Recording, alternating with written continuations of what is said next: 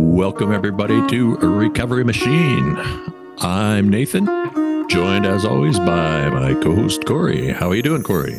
Hey, Nathan, I'm pretty good. It's Friday afternoon, I believe. A little bit congested, a little bit tired, but looking forward to chatting with you about a couple of things and kind of getting back to it for the new year. But we're both feeling a little bit rough. There's a lot of bugs going around.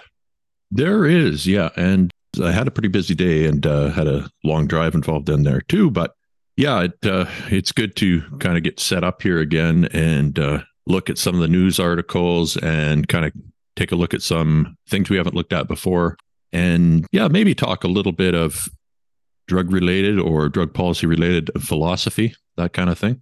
Mm-hmm. But we'll see how far we get, I guess. Yeah. We wanted to start with something that you had mentioned. Was it last night or a couple of days ago? Yeah, a couple of days ago, this came up in actually, it was my credit to my sister, Kate, for passing this on to me. Credit where it is due. It's the Connect app.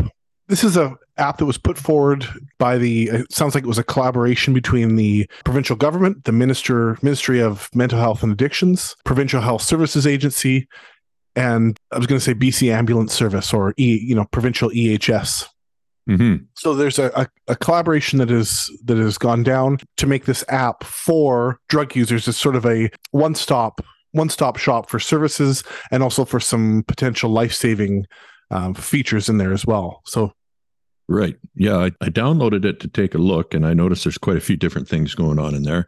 It's an app that was designed in BC in part by Lifeguard Digital Health, and then the other services you mentioned there. Mm-hmm. Can you explain to people kind of the basics of how it works? Because there's a few of these apps out here, but I think this one is sort of for BC, right? It's for BC. It's very straightforward. First of all, this is not a funded or sponsored conversation we're having. It's just in the news, and it applies to the whole harm reduction conversation in our province. So the app is pretty straightforward. It features a couple of one-touch resources if you are in a crisis or need to have a conversation about your mental health. There's a suicide hotline, one touch, and it connects you to the suicide hotline. And then also has some information about where to find naloxone, where to find counseling resources, where to find other addiction and mental health supports in your area. You can search by area within the province. And then probably the most life-saving or important feature of the app is the use alone timer. First, were you familiar with that term before seeing this app, Nathan? The use alone timer? No, I didn't know anything about it, and it's a clever idea for sure. Mm-hmm. Basically, you alert the app that you're going to be using alone, mm-hmm. and you take a dose of whatever your drug of choice is, and then I think a timer starts. So you have 50 seconds, I believe it is, with this one to before an alarm goes off, and that gets increasingly louder until I think the 75-second mark. And if you haven't acknowledged the app by that time, then it automatically places a text-to-voice call to 911. Mm-hmm.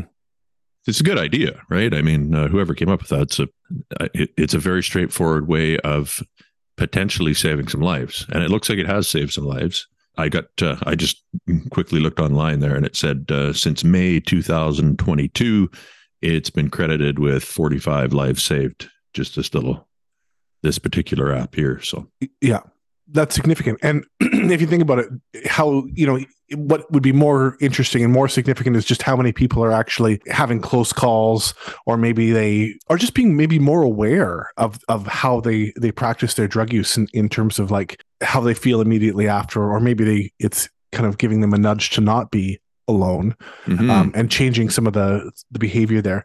So there is to me, the question is depending on your method of delivery, it'll have a different speed of onset, the action of the drug, right? So you can extend that timer if you're feeling okay, or you're wondering if you're feeling okay. You can extend it for I think another minute, and it will continue on before ambulance is called. Yeah. I mean, just looking at it, I mean, there's a whole, I don't know. I think I saw maybe just on the Google Play site, there looked like there's maybe 8 or 10 of these that are being used actively around the world under different names, but they all seem to be designed with IV use in mind. It would be very difficult to use, I think, if it was in the case of somebody who's maybe using something like Hydromorph recreationally, only they're doing it either intranasally or orally. Mm-hmm. And I've been witness to an overdose when it was a person who was using it for a migraine and just they were also taking benzodiazepines, and it ended up being a situation where they lost track of their dose. In that case, obviously, a timer is not going to really help. I think most of these are designed with probably fentanyl would be the target that they're focused on, and IV fentanyl would be the route. Yeah, absolutely. There's also instructions on here for CPR. There's instructions on here for naloxone. Mm-hmm. There's some, quick sort of reference guide of do's and don'ts if you encounter someone. So it's a cool idea for family members or people who are living with individuals who use fentanyl or any kind of opioid recreationally, family members, roommates, that kind of thing. Yeah, it might even be, I was talking with somebody just a couple of days ago about how many high-profile opiate overdose deaths have been these people that it was really shocking to the community, and nobody knew that this individual had a chronic opioid habit. Yeah. Not even their family, and I've been seeing that. I mean, I remember the first one, there was I'm not going to say who, but it was a high-profile guy in Kamloops there that was a real shock to the community because he just was he was a really prominent figure and well liked, and he suit and tie every day type of guy. And he was, this was early on in the I think around 2017, 2016 or whatever. But his family was shocked. But this had been, once they figured out what was going on, it had been going on for quite a while. And obviously because of especially if you've got a high profile job, it's in your best interest to keep that under wraps. And unfortunately, that, of course, puts you at risk. So maybe the thing is everybody should be a little more aware. Ever since I had that experience where I just about lost a friend, and thank God the ambulance was there, able to get there in time. But now I always have a naloxone kit wherever I keep it at home, and I try and bring it with me too. But I would encourage everybody at this point to, try and at least have a kit at home. You don't know, like it could be you're having company over and all of a sudden you've got somebody who's, know the signs too. Because are you familiar with the term death rattle? Yeah, of course. Yeah.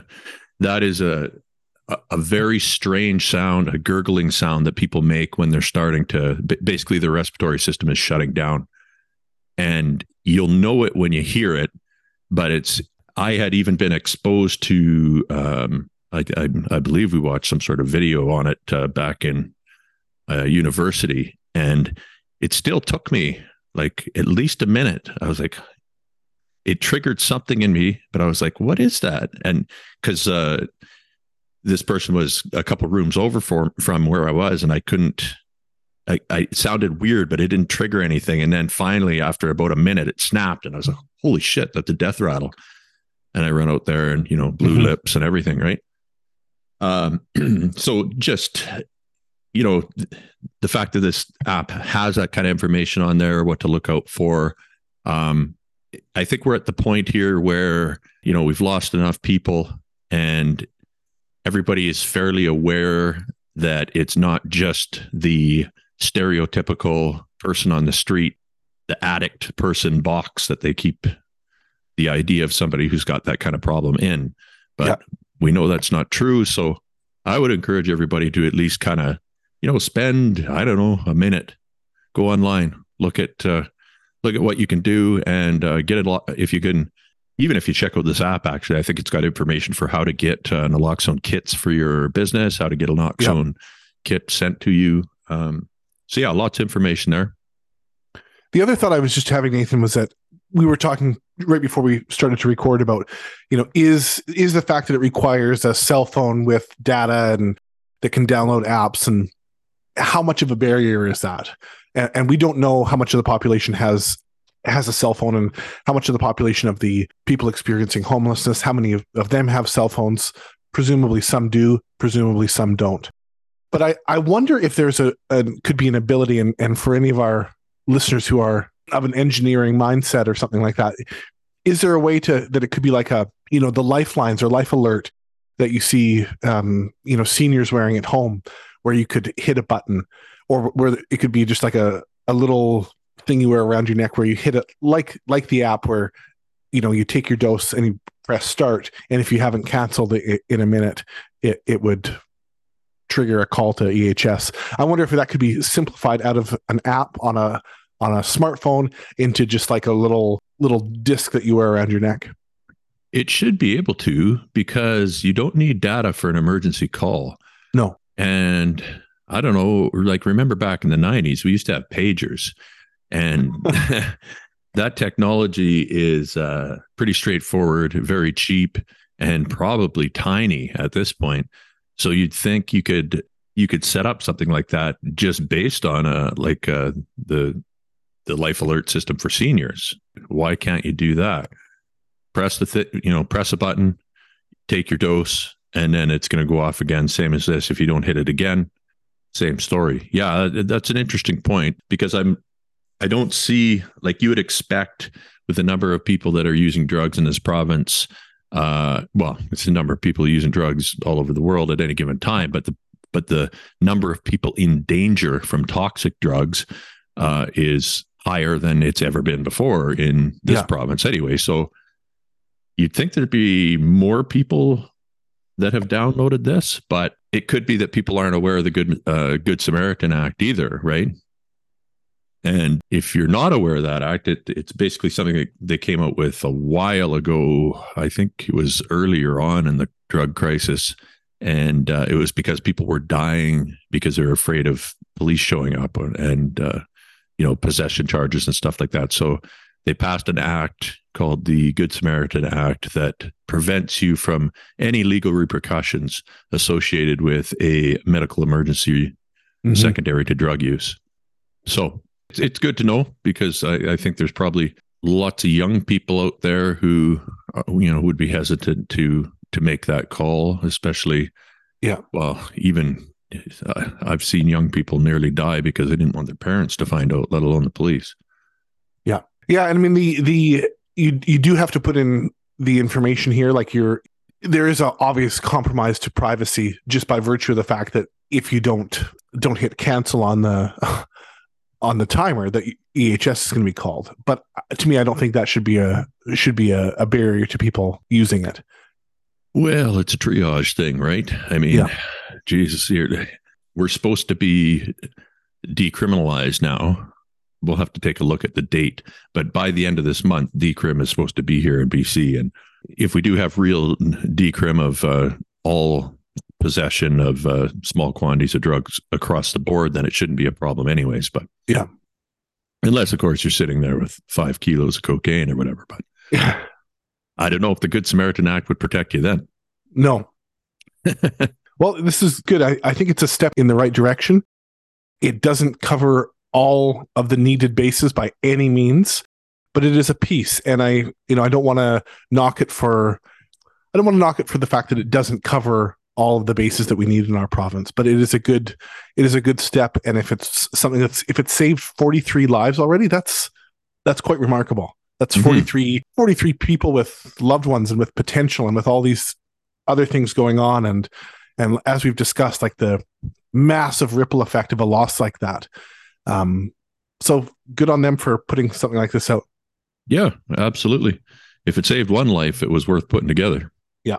Yeah, we just wanted to mention that just to give them a boost. So we'll leave it at that. And if you guys have any questions or comments that you want to make about that, or maybe you've got information that, we took a cursory look at it, but we didn't go crazy on it. So if there's other things that maybe stats or information that you'd like to add, please email us and we'd be happy to hear from you.